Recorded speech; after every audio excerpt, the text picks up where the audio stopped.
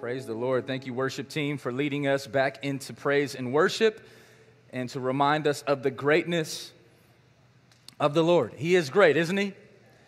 Come on, let me just remind you of what amen means. It means, yes, I definitely agree. He is great, amen? Come on, one more time. He's great, amen?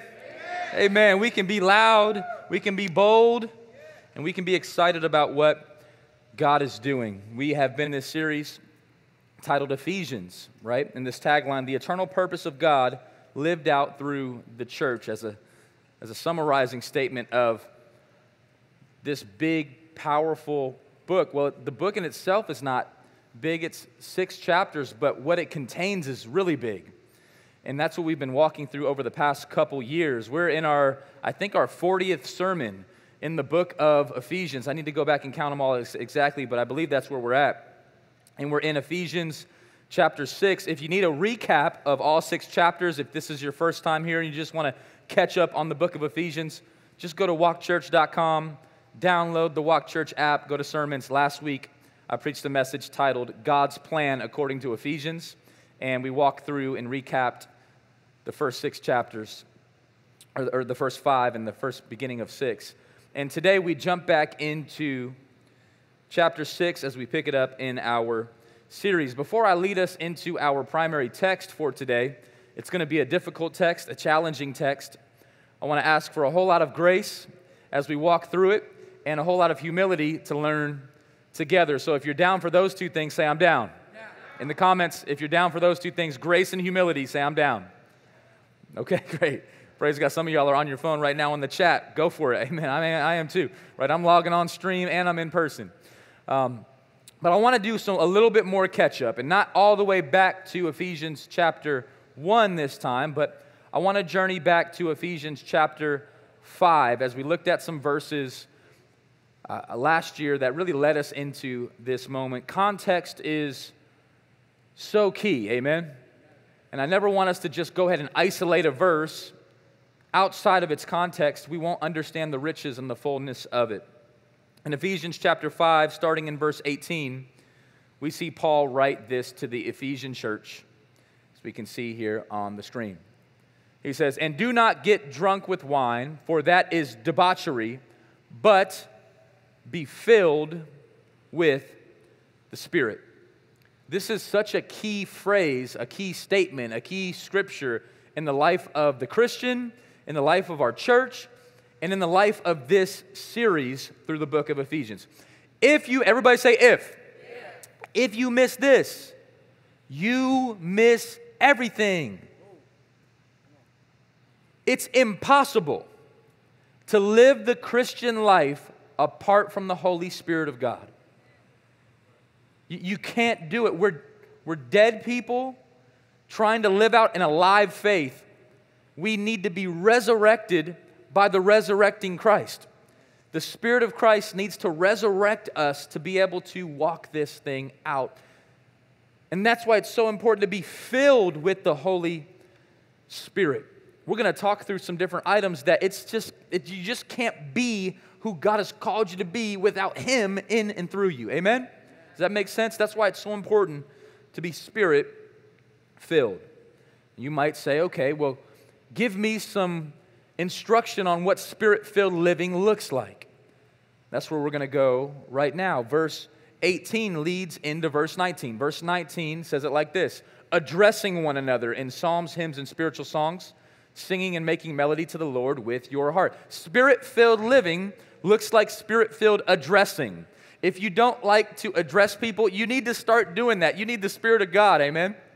It's not easy to address people, especially for the introverts in the room. We like to just kind of put our head down. If they don't make eye contact, then I don't see them. We don't have to say anything. So you probably hated the part in the service where we say, okay, just take a moment and greet somebody, right? You're like, man, I'm just going to stay right here. Please, nobody talk to me. But something about when the Holy Spirit fills you, you have to say something to somebody. Even if it's just like this. Hello. Happy Valentine's Day. I wanted to just give you a greeting. Now, we don't have to do what the Apostle Paul tells us in a different text where he says, greet one another with a holy kiss. Let's just go ahead and refrain from that, okay? Let's keep our masks on in our greeting right now. And let's love people through that, but doesn't mean don't greet one another or address one another. Spirit-filled living looks like addressing one another. In Psalms, address people with the Word of God. Address people with hymns and spiritual songs, singing and making melody to the Lord with your heart. Let me go ahead and highlight this part. It says singing. Spirit-filled living looks like spirit-filled singing. Again, let me just talk to the people that just dislike the worship part of our service as far as singing. Like, I know that there's some people that say, you know what, I'm gonna get there right around the time the sermon starts. So I can miss the singing, right? And it has less to do with our worship team. It has more to do that they just don't like singing. And I get it. I get it because as a college student, when I got saved, I didn't get or like singing either. Didn't make sense. What's the person next to me thinking? I'm not a good singer. But then when the Holy Spirit takes over your life, you just seem to forget about some of those things, right? And you just say, I'm going to sing because the Spirit in me is singing. That's what they're doing in heaven. I'm singing as a response to what Christ has done for me. Spirit-filled singing. And then you're like, well, you know what? I might hold off on the singing. I might just do Spirit-filled melody harmonizing. Amen? Come on, you can just be walking through the day. Just, great are you, Lord. Just something, just start thinking, it just jumps on you. It just starts coming out of you. To the Lord with your heart. Sing to the Lord with your heart. Go to Him. Give Him the praise that He deserves. Spirit-filled living, Spirit-filled addressing, Spirit-filled singing, and then we go ahead and jump into this next part into verse 20. It says, giving thanks with all ways and for everything to God the Father in the name of our Lord Jesus Christ. Spirit-filled living is addressing, singing, and, come on, say it with me, it's a G word, giving. Giving. The Holy Spirit will mess you up. Can I hear that somebody just say facts? Right? The Holy Spirit will cause you to start giving, where all of a sudden now you're just giving stuff away. You're giving of finances. You're giving of generosity. You're giving of thanksgiving. Everything that God has given you, you just start to pay Him back thanks. Where you thought that you deserved it, and then you recognize, no, you actually deserved hell. But instead, He gave you grace, and so your response is thanks. Giving thanks always and for everything. Who? To God the Father in the name of our Lord Jesus Christ. Typically, up to this point, if my memory serves me correct, even when we walked through all these verses in full sermons, everybody was pretty much on board and like, okay, singing, addressing, giving, I'm good with that. But the next verse is the verse that gets a little bit muddy. If you're ready, say ready. All right, then we go on from spirit-filled living to submitting to one another out of reverence for Christ. So spirit-filled living, I'm coloring it in for you, right? It looks like addressing people, talking to people, getting to know people. It looks like singing and worshiping God. It looks like making melody to the Lord with your heart. It looks like giving whatever God calls you to give because the Spirit is prompting you to do so. And friend, oh my goodness, it looks like submitting to one another out of reverence for Christ. I remember we did a series called Spirit-Filled Submission. We talked about submitting to one another. We talked about submitting to leaders. We talked about how we need to redeem the word submission. It's a biblical word that just has been tainted throughout culture because of how it's been used in wrongful and dangerous ways. And the Apostle Paul says Spirit-filled living shouldn't just start in the church. Come on, somebody, right? Spirit-filled living should start in the home. And Paul says, okay, I have some wisdom from the Spirit of God, some instruction for the home. He says, Spirit-filled living leads into the home. And he says from here, at this point, he says, wives, submit yourselves to your husbands and to their headship and their leadership. And it says, husbands, love your wives and lay your life down for them in self-sacrificial love. Talks about the Spirit-filled marriage, Spirit-filled wives, Spirit-filled husbands, and how when they work together, it is a beautiful picture of the gospel. We did some interviews and talked to different Spirit-filled couples and how this works out in their lives. and how the only way it's possible to be a Spirit-filled husband, a Spirit-filled wife, is to be filled with the Spirit. And that's why we need to continue to get out of the way so Christ can live in and through us and fill us to do the things that we couldn't do on our own. Spirit-filled marriage then leads to Spirit-filled children, right? Paul he's continuing verse 18 into all the context of culture. He says, family, church, husbands, wives. Then he says, Spirit-filled kids honor their mother and their father. And it says, Spirit-filled parents, do not provoke your children to anger, but lead them and love them and teach them, right? And some of the parents are like, man, that's hard to do with my kids. That's why you need the Spirit of God. Some of your kids some of you children, right, are saying, man, it's hard to honor my mother and father. That's why you need the Spirit of God. Some of your wives are saying, it's hard for me to submit to my husband. I know, because you need the Spirit of God. Husbands, it's hard to lay my life down for my wife. I know, because you need the Spirit of God. Sometimes it's hard to submit to each other at church. I know, you need the Spirit of God. Jesus tells Peter on the hardest night of his life, the spirit is willing, but the flesh is weak. So if you ever feel that way, just know you're in line with the gospel. You're in line with Peter, the disciples. The flesh was weak. If you got all that, say, I got it. That was supposed to be just a quick recap intro of where we've been. Because as we approach this next chunk of Scripture, I want you to know that the thread continues. And this next chunk of Scripture is challenging, is deep, is weighty, it feels sticky, and God has something to teach us through it, because every word of God, amen, proves true and is good for our correction, teaching, encouragement, reproof, and that's where we're going today. The title of today's message is simply this: Spirit-filled work in the context of slaves and masters. I know. Could drop a needle in the room right now. This is a challenging subject to preach. One thing that I would say really quick before we enter in is that I want you to be encouraged that you're part of a church here that doesn't ask, what should we preach to tickle people's ears? Rather, to ask, what verse is next in the chapter? One option would be, let's just skip these next 5 verses and jump right to the armor of God stuff, which I would be lying to you if it didn't cross my mind.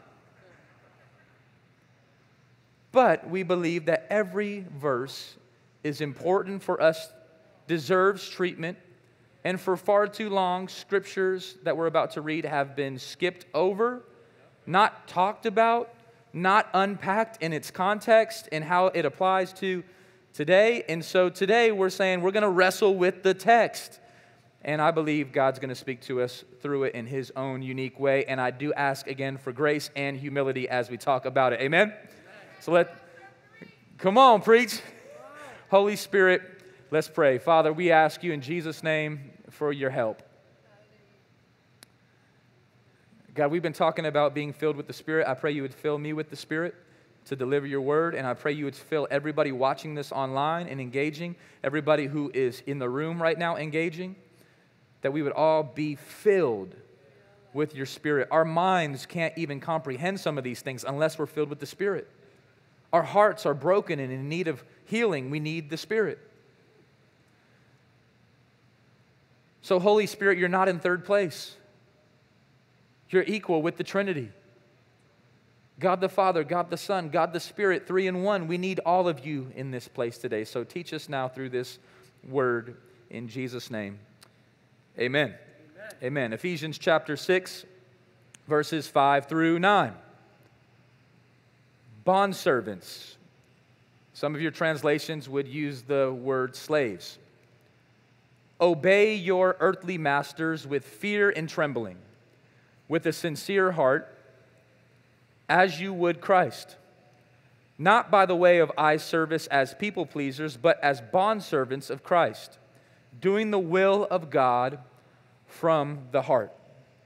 rendering service with good will as to the Lord and not to a man, knowing that whatever good anyone does, this he will receive back from the Lord, whether he is a bondservant or is free.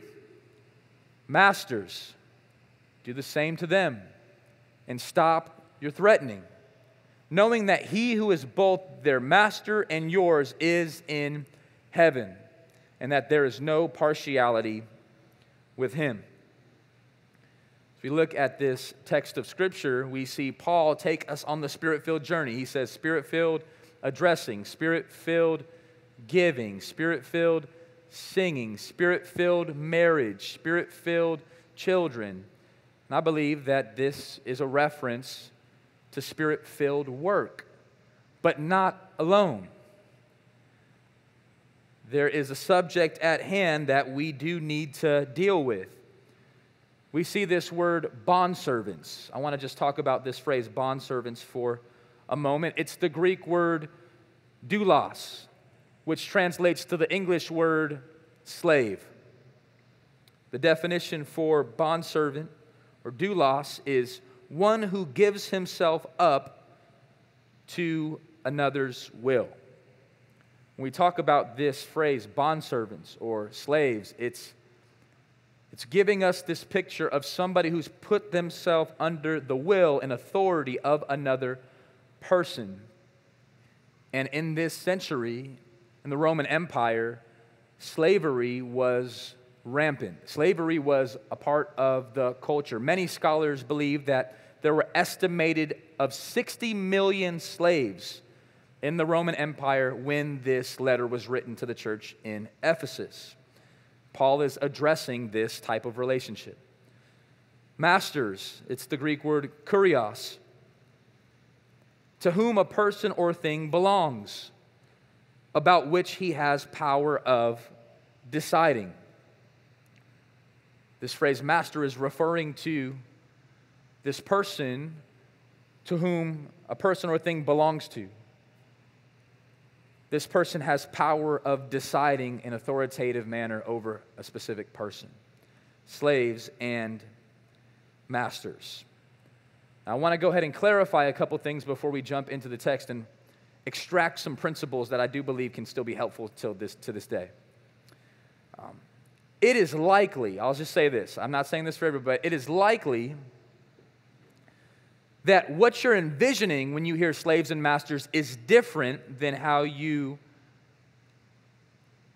may have actually looked in this time. If you're like me, when you hear slaves and masters, you probably are thinking race-based slavery in America hundreds of years ago with enforced labor laws that were inhumane and horrific. And you got images and History Channel movies and education in your mind, and that's where your heart goes today. But I want to challenge you to not go there alone.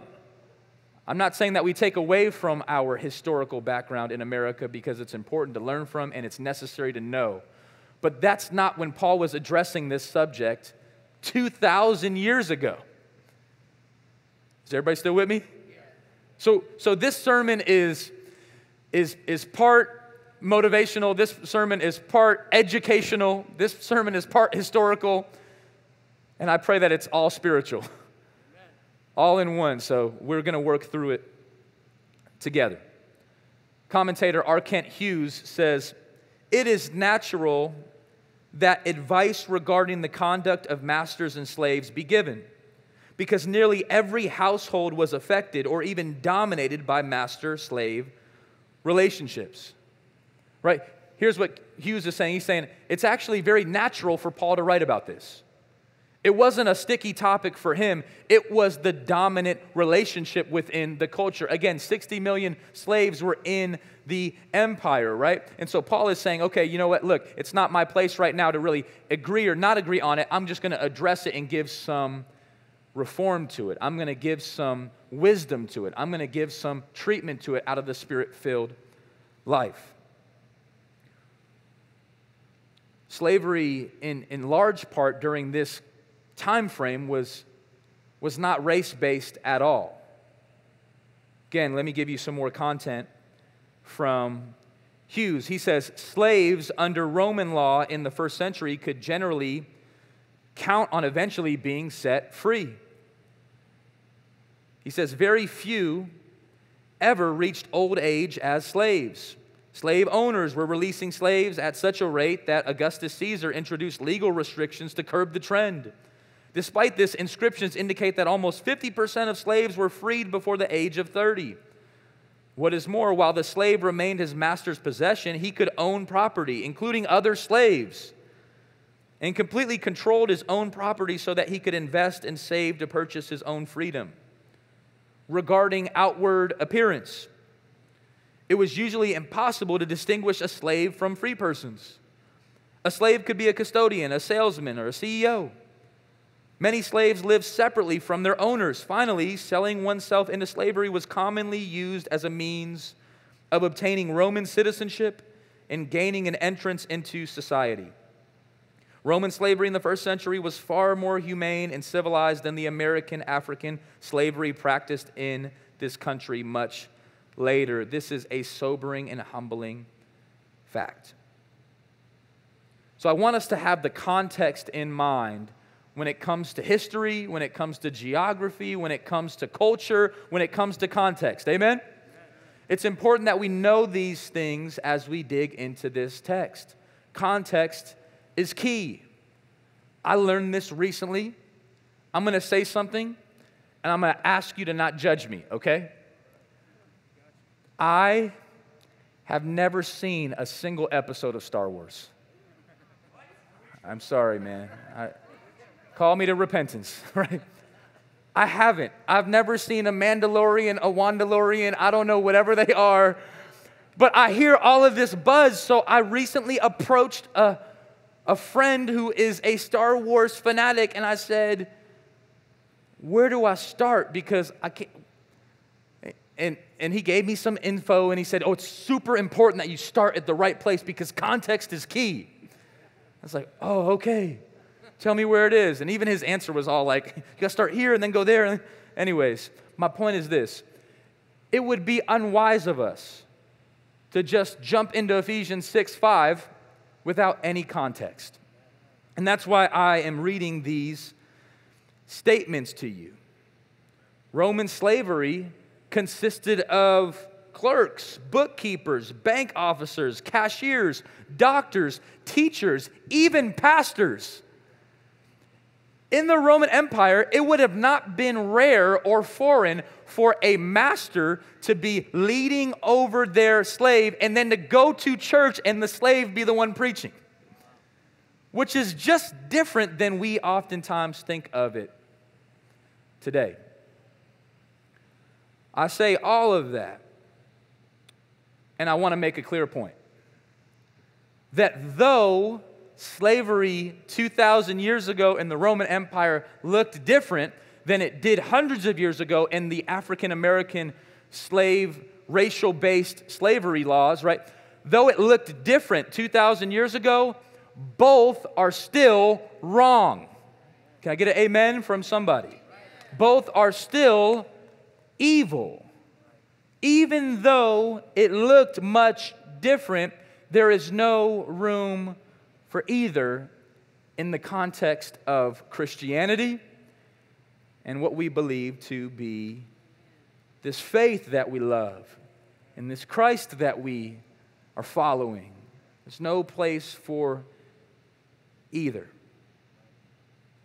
I am deeply grateful for Christian abolitionists, especially during Black History Month, right? Like Frederick Douglass, who made it his mission to break these chains of slavery, or Harriet Tubman, or William Wilberforce, or Harriet Beecher Stowe, or Sojourner Truth, or William Lloyd Garrison, and the history goes on of men and women who took a stance against slavery and said, I'm going to be the change because of the Spirit of Christ in me. Because of the gospel that has set me free, we can now set others free. Right? And this gospel changes who we are. It changes the way we live. And the gospel changes our thinking, amen? The gospel changes our heart. The gospel changes how we feel. The gospel changes how we interact. The gospel takes people who were dishonest and makes them honest. The gospel takes people who were unloving and makes them loving. The gospel takes people who wouldn't address nobody, and now they're addressing people. The gospel takes people who don't sing, and now they're singing. The gospel takes married couples that don't forgive each other and can't stand each other and makes them forgive each other and love each other and work it out. The gospel takes kids who would go off and squander their life in reckless living and puts them into a household where they honor their father and mother. The gospel takes parents who would otherwise maybe leave or disown their children and say, I'm going to stick it out with you and love you through it. The gospel changes the way people live and think and eat and do and breathe. The gospel changes everything. Amen? Has anybody been touched by the gospel, or is it just me? I was an idolater of sport, and sport kept letting me down, but the gospel let me up. Why do I share heavy emphasis on the gospel? Well, because I believe that the Apostle Paul was under the conviction that the gospel was the solution for slavery. Case in point, the Apostle Paul could have wrote in this letter to Ephesians, and now slaves and masters. First off, slaves, rebel against everything your master is telling you to do, and start a protest against the Roman Empire, and just go down the list of all these different items of rebellion. And it would have gotten messy. It would have hindered the Christian witness. It would have stifled what God was actually doing at that moment. Instead, what Paul does here, he says, look, I'm going to focus in on the gospel in this text. All throughout Ephesians 5, it's about tearing down the wall of hostility between racial and ethnic lines. And what's going to happen is masters are going to get saved, and they're going to say, I can't own people anymore. What's going to happen is gospel people are going to make their way into government and say, you know what, we're going to eliminate slavery. What's going to happen is this grassroots gospel movement is going to take over the land. And friends, that is what happened. Amen? As you look and study the context of history, it wasn't coming from, do you find Jesus, he's saying, hey, give to Caesar what's Caesar's, it's mine anyway. He's saying, hey, bring me in front of Herod. I don't need to crucify him. God is going to judge him. The gospel is going to judge him. Jesus isn't changing social reforms as his primary purpose. Jesus is changing people's hearts. And those people are then going to make a difference in their own state, in their own domain. And so I'm not of one who just says, preach the gospel and just put your earmuffs on and don't do anything about it. I believe that the gospel leans into these conversations and changes people that change society. Changed people change people. Right? Healed people, come on, say it. Healed people. Freed people. Free people.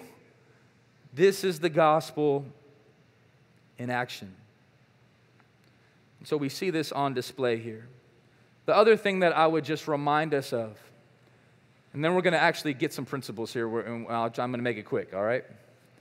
The other thing that I want to remind you of is that Paul was saying this: when you are transformed and changed by the gospel, your identity is not in what you do, but in who you are. Does that make sense? So once you're transformed, you've been given citizenship and sonship with the Father. That you have been adopted. Remember all the language, the blessings that come from faith in Christ. You have been adopted into a new family, the family of God. You're no longer anything else but a son or a daughter of the King. You're a new creation. Check out how Paul wrote to the Galatian church. In Galatians chapter 3, he tells us this. He says, there is no longer, right? There's neither Jew nor a Greek. So you can't boast in your Judaism anymore. Right? The Apostle Paul showed up. He said, I'm a Jewish leader. Everybody must submit to me. No longer does that work. Well, I'm a Greek. I have the most philosophical wisdom out of everybody. No longer does that work. Well, I'm a slave. Well, I'm free. Look, check this out. There is no male or female. I'm a male. I'm a female. There's none of that. No more boasting in what we do or who we think we are, right? Here's our boast. We're one in Christ. Amen? This is the gospel. The gospel is taking all this collection of culture, gender, ethnicity, geography, age. The gospel is taking all of that and making us one beautiful people. Right? It doesn't strip us of those things. It's not that those things aren't valid anymore. It just means that we don't boast in them. We don't find our identity in them. Those things don't control who we are. So Paul is reminding the Ephesians, he goes, even though you might be in a slave-master relationship, you're in a relationship that's even above that. In Christ. For you are all one in Christ Jesus. And this was the message that needed to be preached. The sad thing about Ephesians 5 through 9, the verses that we've been looking at, is that these verses in American history became less a source of wisdom and more a source of weaponry. As we dive into the history of our past, what we find is you find Christian, in quote, by name, leaders, and even the founders of our country, weaponizing Ephesians 5 and 6 and saying, hey, Paul wrote to the Ephesians and said, slaves must obey their masters, and so you must obey me if you're going to serve the Lord, and you're going to do that in ways that are horrific and sad and heartbreaking and out of the context of the Scripture. I want to remind you that nowhere in the Bible that I've found does the Bible endorse slavery. Does the Bible say it's a good thing? Does the Bible say people should be slaves? Does the Bible say there should be masters in control of men or women? Nowhere in the Bible have I found that verse. Only in the Bible have I found ways to deal with the problem of racism and the problem of slavery and the problem of slave-master relationships. You find this in the book of Exodus, where the people of God himself were enslaved to the Egyptians and Pharaoh. You find this throughout the journey. We do see this, but we do find God himself saying slavery by way of kidnapping and taking somebody and selling them to a person has always been denounced by God. In Deuteronomy chapter 24, we see God placing it in the law. He says, if a man is found stealing one of his brothers of the people of Israel, and if he treats him as a slave or sells him, then that thief shall die. So you shall purge the evil from your midst. The Old Testament text is saying how we know of slavery in America, a lot of people should have been dead a long time ago. They were actually held under the same biblical context from the beginning to the end as they were actually propagating. In another place in Exodus chapter 21, God is giving these laws from the holy mountain. You find verse 16, whoever steals a man and sells him, that is American history slavery. Y'all know what I'm talking about? That's stealing people from a continent and selling him. This is biblical. The Bible is saying, I'm against that. Don't confuse Ephesians 6 with this. Is anybody with me? Whoever steals a man and sells him, and anyone found in possession of him shall be put to death. The Bible has always been clear that kidnapping, man-stealing, slavery on this type of look has been denounced by way of death. So what we're looking at in Ephesians 6 is not an endorsement of this. That has always been denounced. In the book of 1 Timothy, Paul says in this long list of sin that happens in culture, he says, and slavery by way of man-stealing should be denounced, should never be approached, should never be operated in. If you got all that, say, I got it. All right. Praise the Lord. I know we do. And the heartbreaking thing about everything that I'm preaching right now, and let me just see everybody's eyes for a second. Something that's heartbreaking. Heartbreaking. That should break our hearts, Walk Church, and those online. Is that right now, February 14th, 2021, that there is an estimated 40 million people in slave-master relationships today across our world. 40, let me get this right, 40,000 of these slaves are currently in America. What a statistic that should break our heart. This is according to the Global Slavery Index website.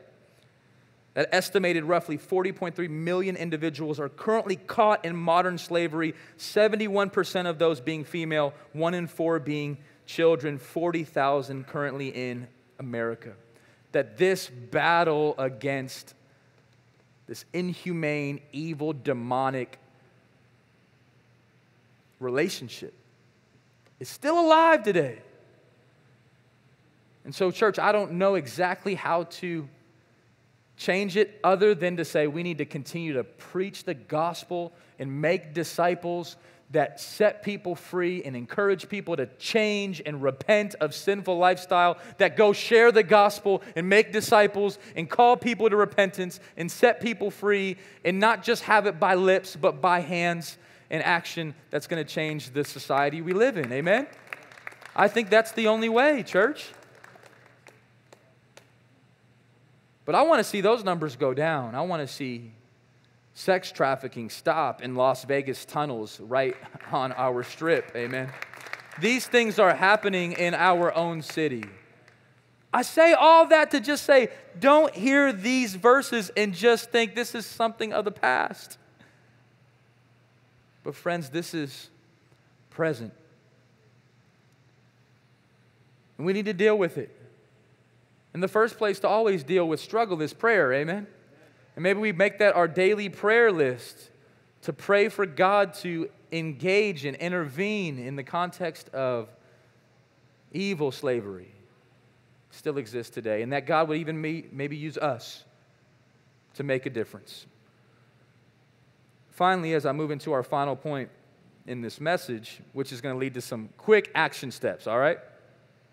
I want to remind you that the Bible is a big book that is faithful and true throughout all the ages. All right? So here's what I want you to know. That the book of Ephesians, let's look at these verses in Ephesians. Let's go back to our main text. Right?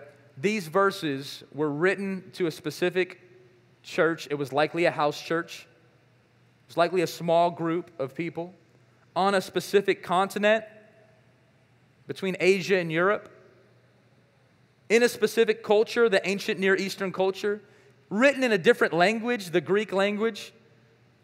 The customs were different. The societal norms and expectations were different. The time frame was different 2,000 years ago. But I want you to see all that, church, and I want you to see some principles underneath that still almost like an arrow make their way through customs, culture, continent, language, and still arrive at us and still could apply today.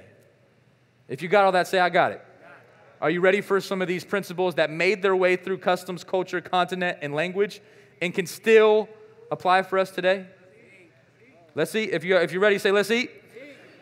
Okay, let's go ahead. We're going to make this quick for our note takers. Feel free to take some notes. The first point is this: Spirit-filled employees work respectfully. Spirit-filled employees work respectfully. As we look in Ephesians 6 about this slave-master relationship, there's principles that could be applied today into the work relationships that we have in our culture today. Because a lot of the work relationships then, not all of them, but most of them, majority of them, millions of them, actually look like ours do today. Spirit-filled employees work respectfully. Here's the text, Ephesians 6:5. Bondservants, obey your earthly masters with fear and trembling, with a sincere heart. That when you go to work every day, use this as a moment to have a sincere heart, to work out, to live spirit-filled, to obey your boss. Let me go ahead and say that. Amen. To actually say, you know what, boss? I'm going to be the best employee you have. Here's why. Because I have Christ in me. Because I'm filled with the Spirit. So I'm not going to work at this job with an unsincere heart. Come on, does anybody know what I'm talking about? I'm not going to work here, not with fear and trembling, but I'm just working here. I'm just lazy. I'm rolling my eyes. I don't want to be here. I'm a lousy employee. You're not going to win anyone to Christ with that type of work effort. The Spirit of God will call you to higher living. Is it easy? No. That's why you need Christ. Spirit-filled employees work respectfully. Let me give you the second point. Spirit-filled employees work wholeheartedly. Spirit-filled employees work wholeheartedly. Not with half their heart, but with their whole heart. Look at verse 6 with me. Not by way of eye service, as people pleasers, but as bondservants of Christ, doing the will of God from the heart. Employees, listen to me. When you're at work, don't just do your best when everybody's watching. I can relate to this as a basketball player. Teddy, we used to do suicides. Anybody remember those? Come on, Jeremiah, you remember having to do, and you always have to touch the line. If this was the line right here, you know, you might want to, right? But when the coach was watching, you want to get all the way up there. Did you see me, coach? I touched all the lines, right? God's watching. He wants to see you touch the line. Don't just do it by way of eye service. You're not doing it to please people, but you're saying, hey, look, before I was ever a servant of this job, I made myself a servant of Christ. And He calls me to do it wholeheartedly, to do it from the heart. When you go to work Monday or Tuesday, because you might have an off day tomorrow, might be a day to just get ready for this next work week, praise the Lord. When you go to work, go in that mug with a whole heart. Give it your best. Let God do the rest. Give it your best. Let God do the rest. Wholehearted, Spirit-filled work. I know you don't know my job, though. I know, but I know your God. And He says to do it wholeheartedly. Spirit-filled work wholeheartedly. Let me give you the next point. Spirit-filled employees work expectantly. Spirit-filled employees work expectantly. What do I mean by that? Verse 7 and 8 says, rendering service with a good will as to the Lord and not to man, knowing that whatever good anyone does, this he will receive back from the Lord, whether he is a bondservant or is free. What's that talking about?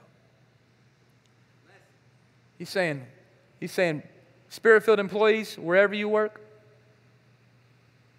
just know you're rendering your service. If you're typing stuff on a computer, you're typing it to the Lord. If you're in machinery and you're working on different engineer items, it's to the Lord. If you're a teacher at one of our high schools, by the way, I love our public schools in Las Vegas. I love our private schools in Las Vegas. Love our charter schools in Las Vegas. I love our preschools in Las Vegas. I love our teachers, amen, in Las Vegas. Our educators, can we just give it up for all of them? It's been so hard to do their job, especially behind the screen and without the pretty smiling faces of all the children. When you're doing it on your Zoom call, it's to the Lord. When you're selling homes and you're showing a house and another person backs out last minute, just know you're doing it to the Lord. Right? When you're serving people food at a restaurant and they leave a shallow tip, just know you're rendering service with a good will as to the Lord, not to man. I wasn't serving the table to serve the table. I was serving the table to serve the Lord. If you have that mentality, everything changes. Knowing, you got to know this. You got to have this expectancy. God is big enough. God is close enough. You got to know that you know that you know. Look at the person next to you and say, you got to know this. You got to know this. Tell them again. Say, you got to know this. Online, you got to know this. Knowing that whatever good anyone does, this he will receive back from the Lord. I love that right there. He's watching. Our God is watching. You don't think anybody's watching. Your boss called off. Your boss has a boss. His name is Jesus. He's watching. Whether he is a bondservant or is free. So here's what Paul is saying. He says, "Hey, Ephesian church, Paul wrote a letter to the Ephesians. He thought, there's likely people that are slaves. There's likely people that are free in the congregation. He says, whether you're free or you're a bondservant, just know that God's watching. So work expectantly for God to move. Work expectantly for God to show up, for God to meet you there. Work expectantly." Paul transitions here from employees to now employers. All right? To employers, to all my bosses and CEOs in the room that have employees under them, God has some instruction for you. Spirit-filled employers practice the golden rule. Right? Spirit-filled employers, those who have authority, those who are a CEO or a boss, or you have employees under you, practice the golden rule. What's the golden rule? Does anybody know it? Come on, somebody shout it out if you know it. Treat others how you want to be treated. The golden rule is to love people, come on, Valentine's Day, how you want to be loved. Treat people the way you want to be treated. The reason why slavery breaks down is because it's against the great commandment. Because I'd never met any masters who wanted to be slaves. So if that's the case, how do you love them that way? Paul is helping us do that. Paul is helping the employers practice the golden rule. Matthew chapter 7, verse 12. Jesus says, "Whatever you wish that others would do to you, do also to them." Y'all still tracking with me? "For this is the law and the prophets." If you want to boil down the law of God, all 613 laws, you want to boil down all the prophetic words throughout the Old Testament, and even in Jesus' day, here it is. Whatever you wish that others would do to you, do it to them. If you want people to be nice to you, be nice to them. If you want people to honor you, honor them. If you want people to love you, love them. If you want people to hold the door for you, hold the door for them. If you want people to tip you well, friend, you better start tipping well. If you want people to stop cutting you off, come on, man. Y'all with me? Right? This is spirit-filled living. It implies to employers and masters. Ephesians 6:9. Masters, do the same to them. Right? We just got all of this context for employees, and now he says, and masters, same thing. Do the same to them. Live out the golden rule. Love people well. Love your employees well. Serve through a spirit of humility, not a spirit that's proud. You don't have to be domineering. You don't have to show everybody who's boss. In fact, you can do the same how you want them to be treated. Spirit-filled employers build up rather than tear down. Spirit-filled employers, they build each other up. They build their employees up. In fact, in the Roman Empire, there's a lot of testimony of masters that made their slaves their best friends and taught them their trade and built them up. And when they were free, they were able to be leaders in the society. Right? That was a right relationship of application of Ephesians chapter 6. That didn't always happen. It wasn't always the case. But there were several cases like that. Even in the Apostle Paul's exchange with the governor in the book of Acts, Felix, historical documents show that Felix was once a slave. His family was a part of slavery. And then he was set free and then grew all the way up to be the governor who was ministered to by the Apostle Paul in the book of Acts. It can happen. Spirit-filled employers build up rather than tear down. Look at verse 9. Masters, do the same to them and stop your threatening. You got to stop your threatening. That the work relationship shouldn't be a relationship that's filled with threatening. That it shouldn't be a place to say, if you do this, then I'll do that. If you do this, then this is what's going to happen.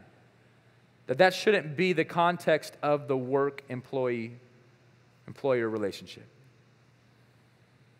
The Spirit-filled employers, they don't threaten, but they build up. They say, how can I help you? How can I get in the game with you? How can I lead with you?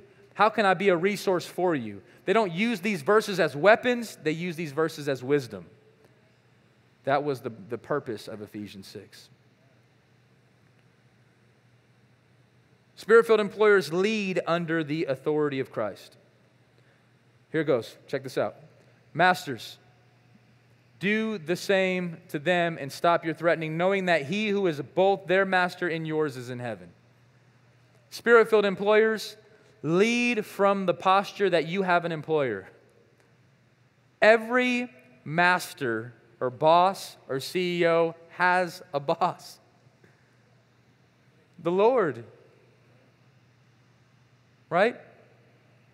The Lord is the boss and the master of all of the masters on earth. God is not a respecter of persons. God is looking for obedience and faithfulness. He's looking for love. He's looking for genuine hearts. He's looking for those who are going to serve the Lord when everybody's watching and serve the Lord when nobody's watching.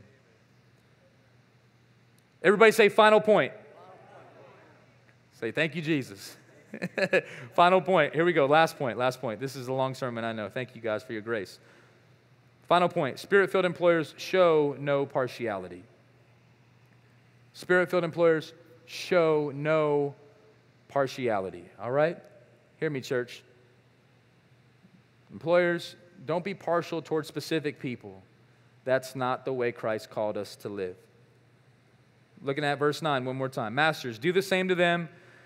Stop your threatening, knowing that he who is both their master and yours is in heaven, and that there is no partiality with him. This master who we have in heaven, this God, this Savior named Jesus, looks at the world and doesn't show partiality to anybody. And therefore, we should do the same. Amen?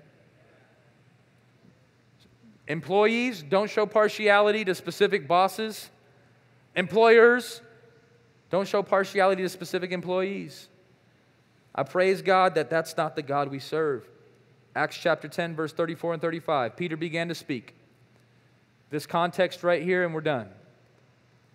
The disciple Peter, the one that walked on water, in the book of Acts, did you guys know this? That Peter would not share the gospel with anybody who was not a Jew. That Peter had some ethnic, racial stuff in his own heart toward Gentiles. And then Peter had a dream, and God spoke to him through a dream in Acts chapter 10 and said, look, I love everybody, Gentiles, Greeks, Las Vegans, and beyond, and they need to hear the gospel. And Peter went downstairs, and he saw a man named Cornelius, a Gentile, outside. And Peter says, I now realize how true it is that God does not show favoritism, but accepts from every nation the one who fears him and does what is right. God accepts from every nation. Ooh! I love it. The one who fears him and does what is right. So that's my prayer for us. That even in this difficult sermon passage,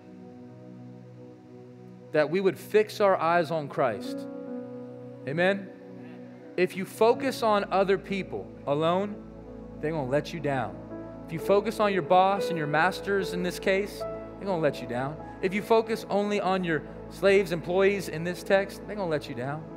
But if you focus on Christ, in fact, watch this with me. When I point to the screen, I want you to say the word, all right? Can we just look at Ephesians 6, verse 5? We're going to read through this entire chunk of Scripture one more time. The verses for today.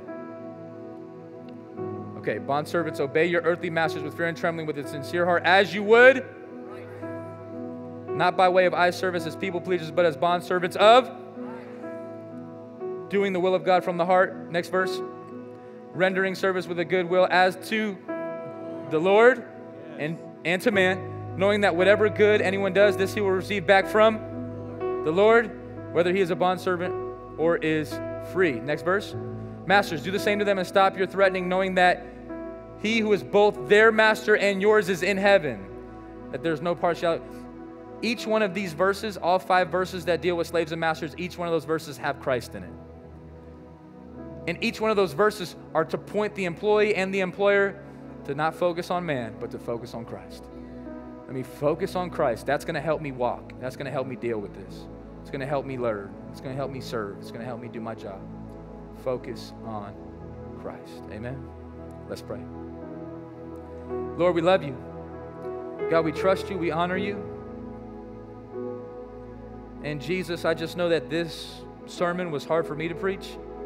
And I'm sure it was hard for people to hear. It's not comfortable. And God, I know that there's different people in the room today who feel a lot of different emotion about this subject. And God, I do also know that different people are in jobs that are not healthy, and employers that are not Christian, and employees that are not Christian. God, thank you that you don't see secular and sacred lines. It's all sacred. Our secular jobs are sacred. Everything we do is to you, Lord. Everything to you is a big deal. And so, God, if there's anybody here today that's just wrestling with work relationships, boss, CEO, company, employer, employee, God, would you give them grace and motivation to serve well, to lead well, never to do anything that's outside of your word, but in the context of your word, would they serve well? Employers and employees. And Jesus, if there's somebody here today that is far from you and needs to be saved, God, I pray today would be the day of salvation for them, that they would turn from their sins and turn to Christ. Today you can do that. Today you can just say, Jesus, I believe you. I need you. I want you. You died for my sins. You rose from the grave. You've defeated death and hell. And you're coming back again. Jesus, help us. Help us, Lord. God, I pray that you would do that. And that, God, for anybody here that needs to make a decision, whether that's to get in a group or to get plugged in or to fill out a connection card or to make it into work on Tuesday or Monday with a whole heart, pray that you would help them do just that. And God, I would be remiss if I didn't wrap up this prayer right now by saying, Jesus, would you eliminate slavery in all the earth? And would you use Walk Church to help be a vessel for that? Would you use Walk Church to help be a tool in your tool belt, Jesus, for eliminating and eradicating slavery in all the earth? May it start right here in Las Vegas where we see it diminish. And we would see gospel laborers do the work. Help us, Father, in Jesus Christ's name, for your glory. Amen. Amen. Amen.